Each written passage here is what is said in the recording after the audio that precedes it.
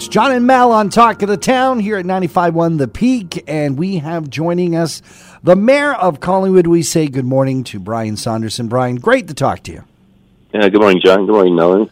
Let's start off with, last week we were discussing the moratorium on building in the town of Collingwood.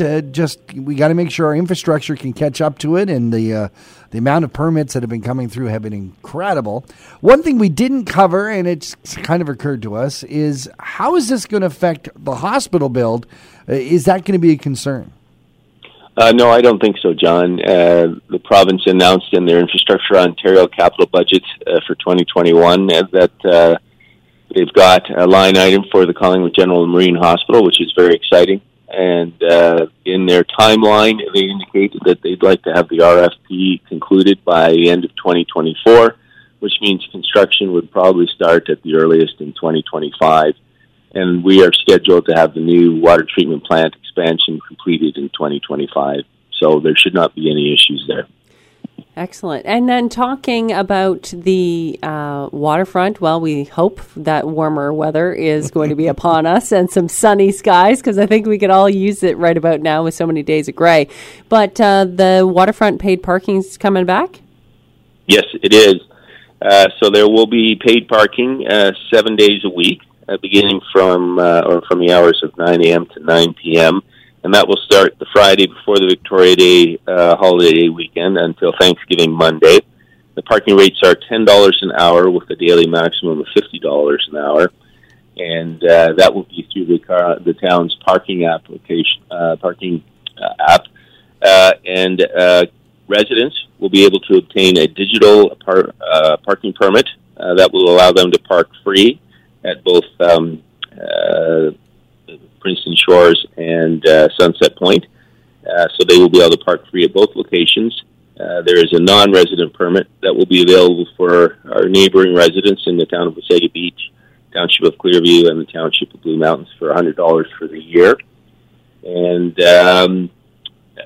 there are specified resident angled parking spots at Sunset Point with 30 angled spots at adjacent to the Enviro Park, as well as 25 spaces at the Huron Street parking lot that are dedicated to residents only, but they can park in any of the spots if necessary. And so we're getting ready and hoping that that will help to ease the congestion this summer. Is there plan on increasing by law to make sure that tickets are given out on the weekends and long weekends to make sure that people actually start obeying this?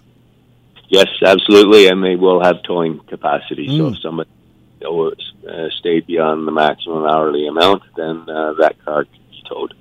Excellent. Well, Collingwood has done so much to make sure that the vehicle traffic isn't as congested, especially by making sure that we are bike friendly. And there's been a great award that's Collingwood has received. Yes, we're very excited about this. Collingwood has received the silver designation in the bike-friendly community, so that's big news for us. This has been an area that we've been working on, Mel. Like you said, we've been working to make sure that we have safe bike routes and accessible connecting links to make it more easy for people to get out on bikes and non-motorized transportation.